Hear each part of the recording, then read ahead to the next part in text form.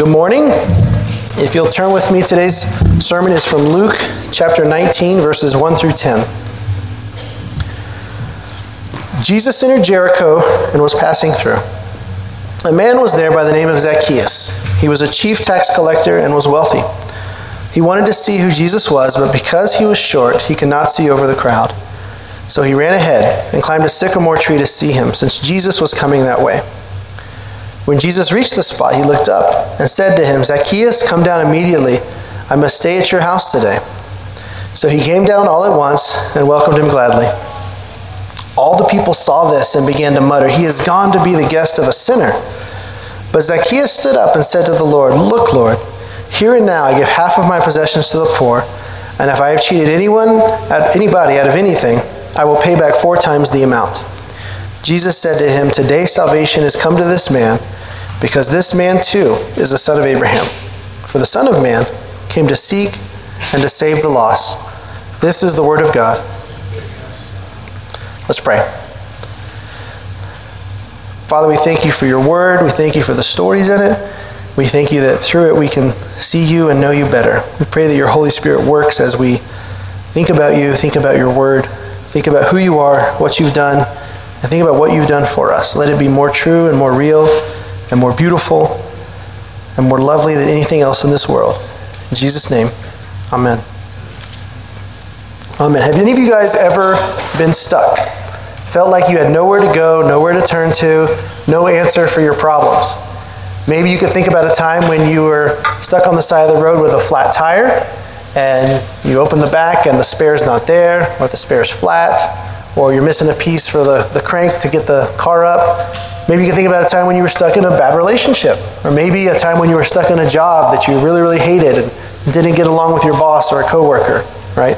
And I have a story for you about a time when I was stuck. It's a funny story. It's when I was a kid. I was about 7 or 8 years old, and I was over at Maureen Bishop's house playing with her and her kids.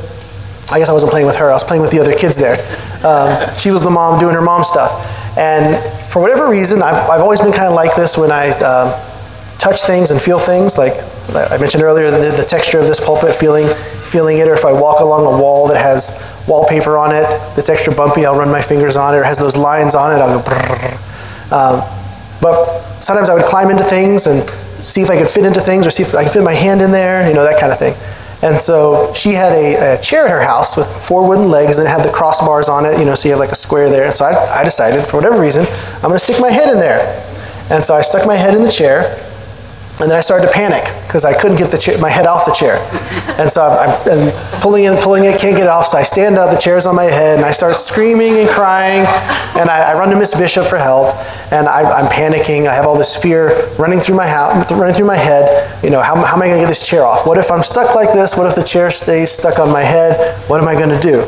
What if people see me and I get embarrassed? What if they have to get a saw and cut the chair off? And what if it hits me? And of course, as you can see, the chair's off my head. It didn't stay. When you're 7 or 8, those kind of thoughts run over your head. And of course, Miss Bishop, she just, like a good mom, she had me calm down, sit down. She got the chair right off my head. But in that moment with the chair stuck, I was stuck. And I was full of fear. I had all these fears running through me. And today's sermon is about someone who's stuck. And he needs to get unstuck. And of course, as you just heard the end, he does get unstuck.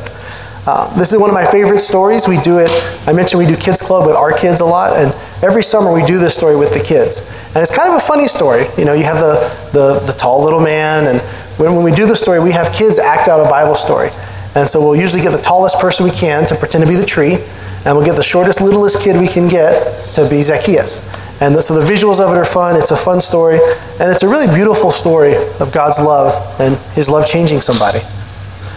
When we look at this story too, this idea of being stuck. When someone's stuck, they need something outside of them to get unstuck. They need something that's more powerful, something that's stronger than them, something that can hit at their heart, hit at their soul. When we look at people that we think of, as examples of this, you think of people that are stuck in cycles of drug addiction, or stuck in cycles of violence, or alcoholism. They need something outside them to change. And the story of Zacchaeus is one of somebody who's stuck and needs to change. So when we look at Zacchaeus and we say, well, who is he? What does the Bible tell us about him? It doesn't say that much. All we have is this passage in Luke. He's not mentioned in Matthew and Mark and John. He's just here in Luke.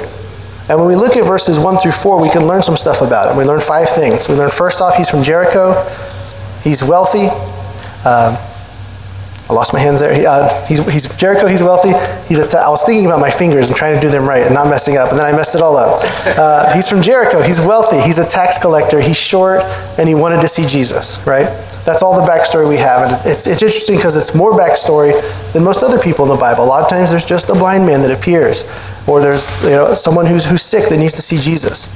But from that backstory, we can gather a lot about Zacchaeus. It says here that he is the chief tax collector, or the head tax collector. And it's important for us to know this. You may already know what a tax collector is and what a tax collector did in the Bible times. But in Roman times, 2,000 years ago, they didn't have cash registers that could automatically calculate how much taxes you owe. They didn't have the IRS and computers and checks that would automatically pull out your taxes.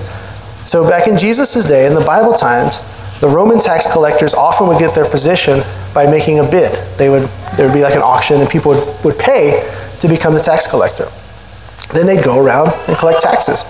And the emperor might say, hey, everybody needs to pay $5 in taxes. But the average person wouldn't know that. There was no news service. There was no way to distribute this information. And so the tax collector would go around, and to make the money back from the bid they made, they would say everybody owes $10 or $20 or $50. They could be pretty arbitrary and go to one house and say you owe $10, go to the next house and say you owe $50.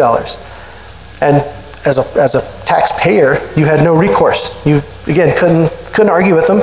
And you also couldn't argue with them because they have a soldier with them.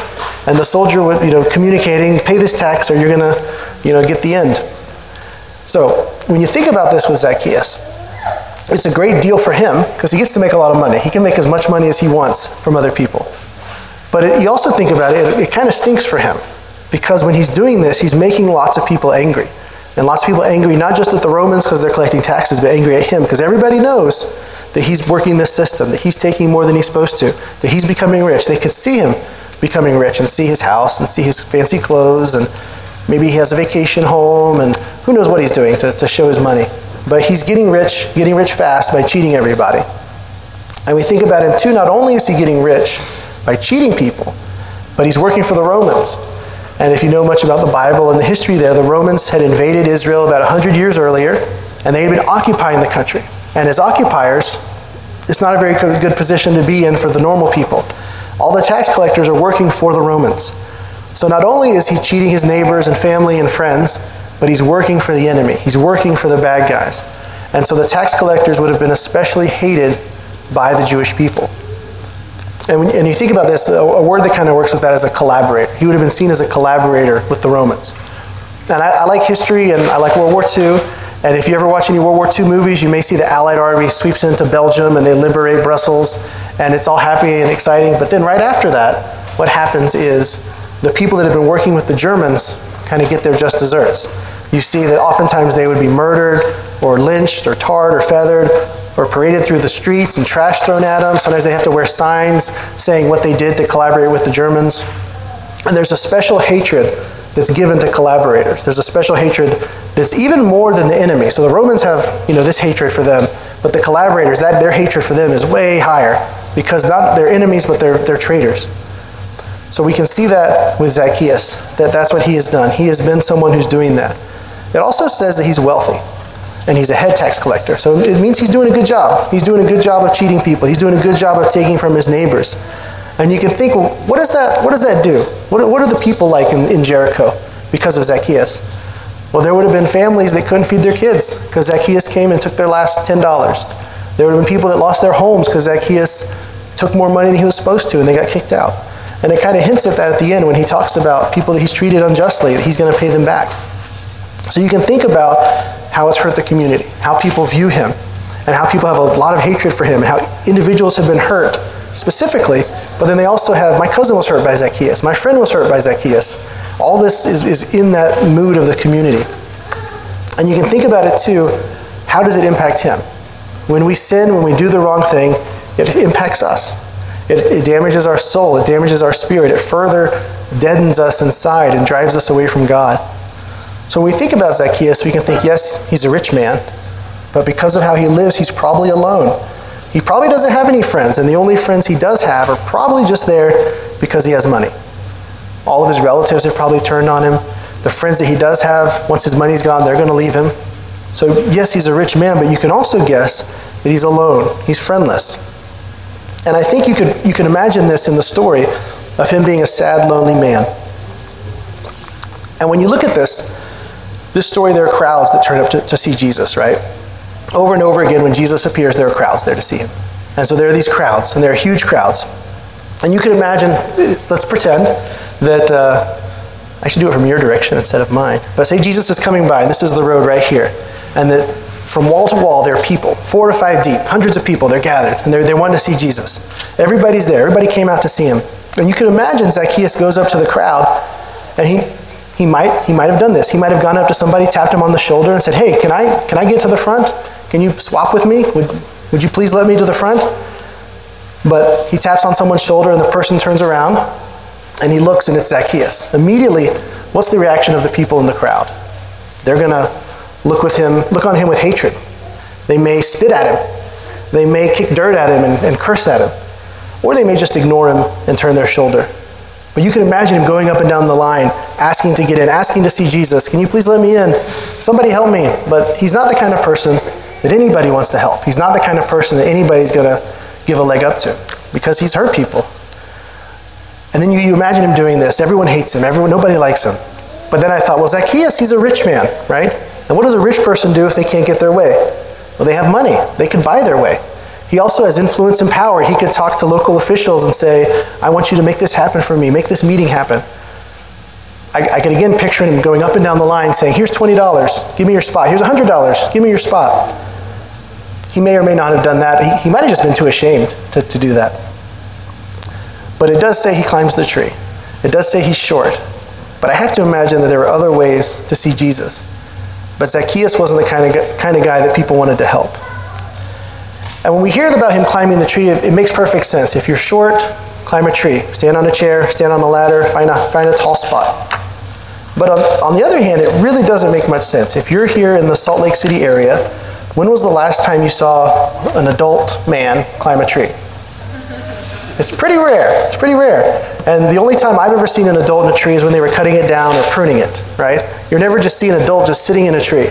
And when you think about it too, the people you normally see climbing trees is kids, usually little kids. And they're playing because it's fun and you get to climb. But you would never imagine an adult, dignified person in a tree.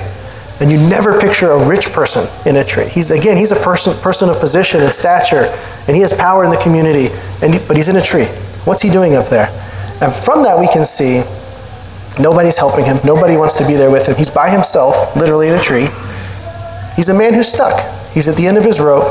He has nowhere to go. He's a desperate man, and he's stuck. So at this point in the story, he's stuck. Of course we know he doesn't stay stuck. He gets unstuck, and it happens because of Jesus. And we're going to get to that in a second. But I wanted to look quickly at what happened to Zacchaeus at the very end and how he changed.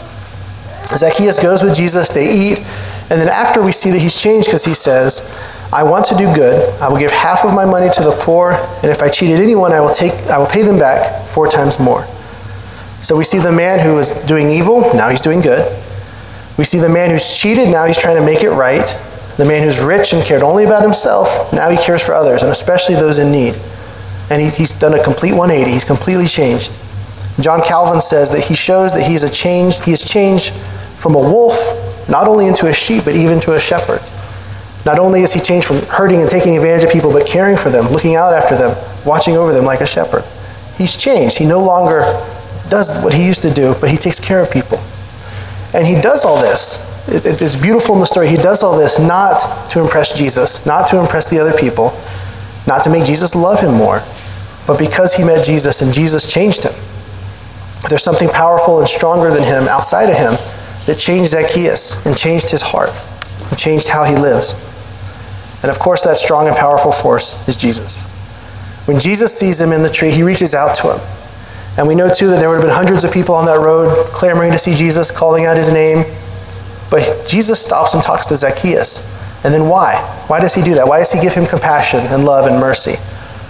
And it's easy for us to say, well, God is love. He loves people. He loves everybody, and that's true. But then again, why Zacchaeus? Why not anybody else? And the truth is, we just don't know. But he stops and talks to Zacchaeus. And I love this picture of when Jesus sees Zacchaeus, what his eyes would have communicated, what he would have looked like when he saw him. Instead of looking at Zacchaeus, all of his life, or for most of his adult life, had people look at him with hate and scorn and anger and rage. But when Jesus sees Zacchaeus, his eyes are different. His eyes are love and kindness and happiness and joy. His eyes would have sparkled because Jesus saw one of God's children. And the truth is, when we trust in Jesus, when we know God through Jesus, Jesus looks at us in the same way. His eyes sparkle when he sees us. He doesn't see our sin and our failures, or our evil thoughts, or anxieties, or our struggles, our self-hatreds, or fears, but he sees one of God's children. Hebrews 8:12 says, I will remember their sins no more. Psalm 18:19 says, he rescued me because he delighted in me. And it's kind of a crazy idea, but that God delights in us. The creator of everything, the maker of the universe, the one who holds everything together, he looks at you and me and he delights in us. He has joy and love for us. He enjoys being with us, just like he wanted to be with Zacchaeus. We bring happiness and joy and a sparkle to his eye. And again, you may say, well, I don't know about that. That may not be true. But Zephaniah 3:17 says, the Lord your God is with you, the mighty warrior who saves. He will take great delight in you. In his love, he will no longer rebuke you, but will rejoice over you with singing. And that idea of rejoicing there, it's not just a little, yay, I'm happy, but it's the idea of a party and dancing and celebrating. God delights in us. He dances over us. He rejoices over us. And that's happening in the same interaction with Jesus and Zacchaeus. And I think about that too with Jesus and Zacchaeus' eyes, and I've got a story to illustrate that. I talked earlier about how a lot of our kids are coming from rough backgrounds, and some of you guys might be familiar with a psychological theory called attachment disorder. And it's a theory, and it's pretty true, I think, that infants, babies, are supposed to connect with a caregiver. When you have a newborn baby, you put them on your skin, so they're skin to skin. You look in their eyes, you talk to them, you interact with them. You don't just put them in a box and leave them in the corner. If you're familiar with attachment disorder, it became really famous after the 90s when there were children in Romanian orphanages that a lot of times had this disorder very severely. And a lot of our kids that we work with are on that spectrum, I guess. And many of them have not had good interactions with their parents, and their parents have been gone or abusive or neglectful. And so there's this lady named Nancy Thomas, and she has a lot of literature she's written and stuff she's done on attachment disorder, and she's a therapist who works with kids with this problem. And she has this story she tells about how important your eyes are in interacting and how important your eyes are in attaching. And she talks about how when you're working with a kid that has attachment issues, you always have to be thinking something positive about that kid. And she says that through your eyes, so much is communicated. You can start attaching with them. And she talks about a baby and a mother and how there's so much time just spent staring at each other and connecting with that baby. And so she has a story about one time she was working with a kid, and the kid had all sorts of behavior issues, and it didn't seem like he was improving. It didn't seem like he was attaching. It seemed like he was always, messing up his food and throwing it instead of eating it, and he wasn't following the rules, and he was trying to hurt others, all these kind of things. And so she talks about how one time she was holding this kid, and she couldn't think about anything positive going on in his life. And she was just racking her brain to nothing's good about this kid, nothing's happening that's positive. And she said that she just had to tell herself, well, this kid, he's growing. Right now he's 3'5", but in a few months he'll be 3'8". And in a few years, he'll be 4 foot something. And after that, he's going to be 5 feet tall. His body's growing. His bones are getting bigger. His body's changing, and he's growing. And one day, he's going to be a full-grown adult man. And I don't know what's going to happen to him then, but I'm just going to hope and pray that good things happen for him. And I love that story because I've used it several times in working with some of our kids. Sometimes I'll hold a kid that's screaming and crying, and it seems like nothing's working with this kid. And I'll just be like, well, they're growing. Their bones are getting bigger. And God's going to work something in them, and just pray that God does something with them. But I love that picture of always thinking something positive about a kid you're working with. And if you have kids of your own, you know this too. You always, not always, sometimes you get frustrated, but you're trying to think positive about your kid and envision what they're going to be like and pray for them and hope that God's working in them and see how God's working every day in small things and in big things. And he is working every day in small ways and in big ways, not just in our kids, but in our lives and in the world. And again, just holding everything together. But I love that too, that this picture of how God looks at us. And we see it in Jesus looking at Zacchaeus. God looks at us with those eyes of love and grace and kindness all the time, every moment. Even when we're struggling and running away and failing and sitting in a tree by ourselves doing the wrong thing. When we look at this story too, we see Jesus having dinner with Zacchaeus. He's having dinner with him. He's communicating to Zacchaeus and to the community that Zacchaeus is loved and cared for. And by eating dinner with him, he's showing that he's family. If you think about your own situation, who do you generally invite over for dinner? You invite over friends and family. You're not inviting strangers off the street generally to your home. He's eating with Zacchaeus to communicate his love for him, that he delights in him. And when I think about this example of delight, one of my favorite examples is a puppy. And if you guys have ever had a dog, if you've ever had a litter of puppies, a few years ago my dog had some litters of puppies and it was a lot of fun. It's really weird because puppies, when you open the gate or open the door, they just come running with joy. They're so excited and they're happy to see you and their tails are wagging and they pee themselves and they jump and fall down because they don't know how to jump, but they love you so much. And if you ever have your own dog, it's like this too. You're gone for work for the day, you come home, they're wagging their tail, they're excited, they love to see you, they want to scratch on the head. If you've been gone for like a week or two and you come home, they're so happy to see you. They're so happy. And you can also think about this in relationships, right? If you've ever been in love, you know what it's like to see your person again, how your heart jumps when you see them if you haven't seen them for a while, how your eyes sparkle when they're with you. Those are examples of delight and love. And God delights in us. He loves us. He wants to be with us. We also see in this story that Jesus loves the needy. He loves the poor. He loves those who are hurting and in pain at the end of their rope. He loves those who don't have any friends, who are all by themselves up in a tree with broken hearts. And we know why. Zephaniah, which I referenced earlier, says, God is a mighty warrior who saves. God sees things in this world. He says, that's not right. I'm going to fix that. He sees a guy stuck up in a tree and says, come down. We're going to eat dinner at your house tonight. You're not alone. You're not hated anymore. Again, you may think of Zacchaeus as someone who's not needy. He's a full-grown adult. He's rich. He doesn't need anything. But he really doesn't have anything that matters. He's a rich person, but he's all by himself. And I love this story too, because if we're to follow Jesus, if we're to love those around us, if we're to love those in need, love those who are hurting, it's often not that complicated.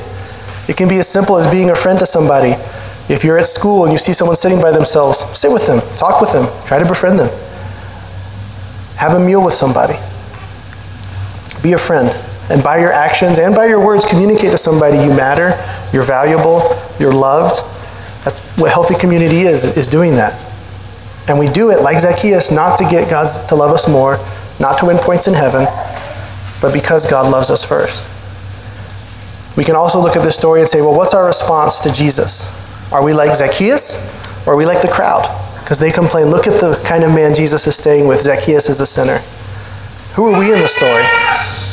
And there are some of us, and we know we're broken. We know we need Jesus. We know we need his grace. We know that we're sinners, just like the tax collector in the story Jesus tells of, God have mercy on me, a sinner, and he beats his chest. Or are we like those in the crowd? Are we going to be on our knees like Zacchaeus saying, I'm like him. I'm in the same shoes. I don't deserve anything. I need help. I need you to rescue me. Or we can be like the Pharisees and sit on judgment on them, forgetting who Jesus is and what he's done, forgetting how he's loved us, how he's brought us, forgetting verse 10 where he says the Son of Man came to find lost people and save them. That's why he came back then, and that's why he's here today. He rescues broken people and broken families and broken communities, and he brings his salvation and grace to them. He takes people who have cheated and hurt others, and they don't deserve anything. But Jesus is stronger and more powerful than our sins. He changes us, he changes hearts, so that we can receive his grace and forgiveness. So I pray for you today that you're reminded of Jesus' love for you, for your family, that it can be more real for you today and this week. And I also want to say, if you don't know Jesus, if you've come here to church today and you're like, who's this Jesus? What's going on? I don't know what this, I've never felt this, I've never seen this. Let's pray, let's talk. I will be here out front, and I know that Wes and John are here, and they'd love to pray with you. And also, be in a community here at church where you can be growing together in that and loving Jesus together and ministering to each other. Because in verse 9, Jesus says, today is the day for this family to be saved from sin. Yes, even this tax collector is one of God's chosen people. That we're reminded that no sin can keep us from Jesus. Nothing we've done or thought can keep us away from God, because his love is stronger and bigger than the worst sin and the worst sinners. And he says, don't wait. Know today whether or not you're part of his family. Come to him, because we're not promised tomorrow. We're not promised another week. There's no telling what's going to happen. Know him and follow him. Let's pray. Father, we thank you for your word. We thank you for the stories and the teachings and the lessons in it. We thank you that through it we can see you better, to see who you really are and what you're really like. We pray that you forgive us. Forgive us for our hard hearts that sit in judgment on ourselves and on others around us. Help us to turn to Jesus and to see him for who he really is, to know him, to feel his love and compassion work in us. We thank you that you love broken people and sinners and you bring them into your family. In Jesus' name.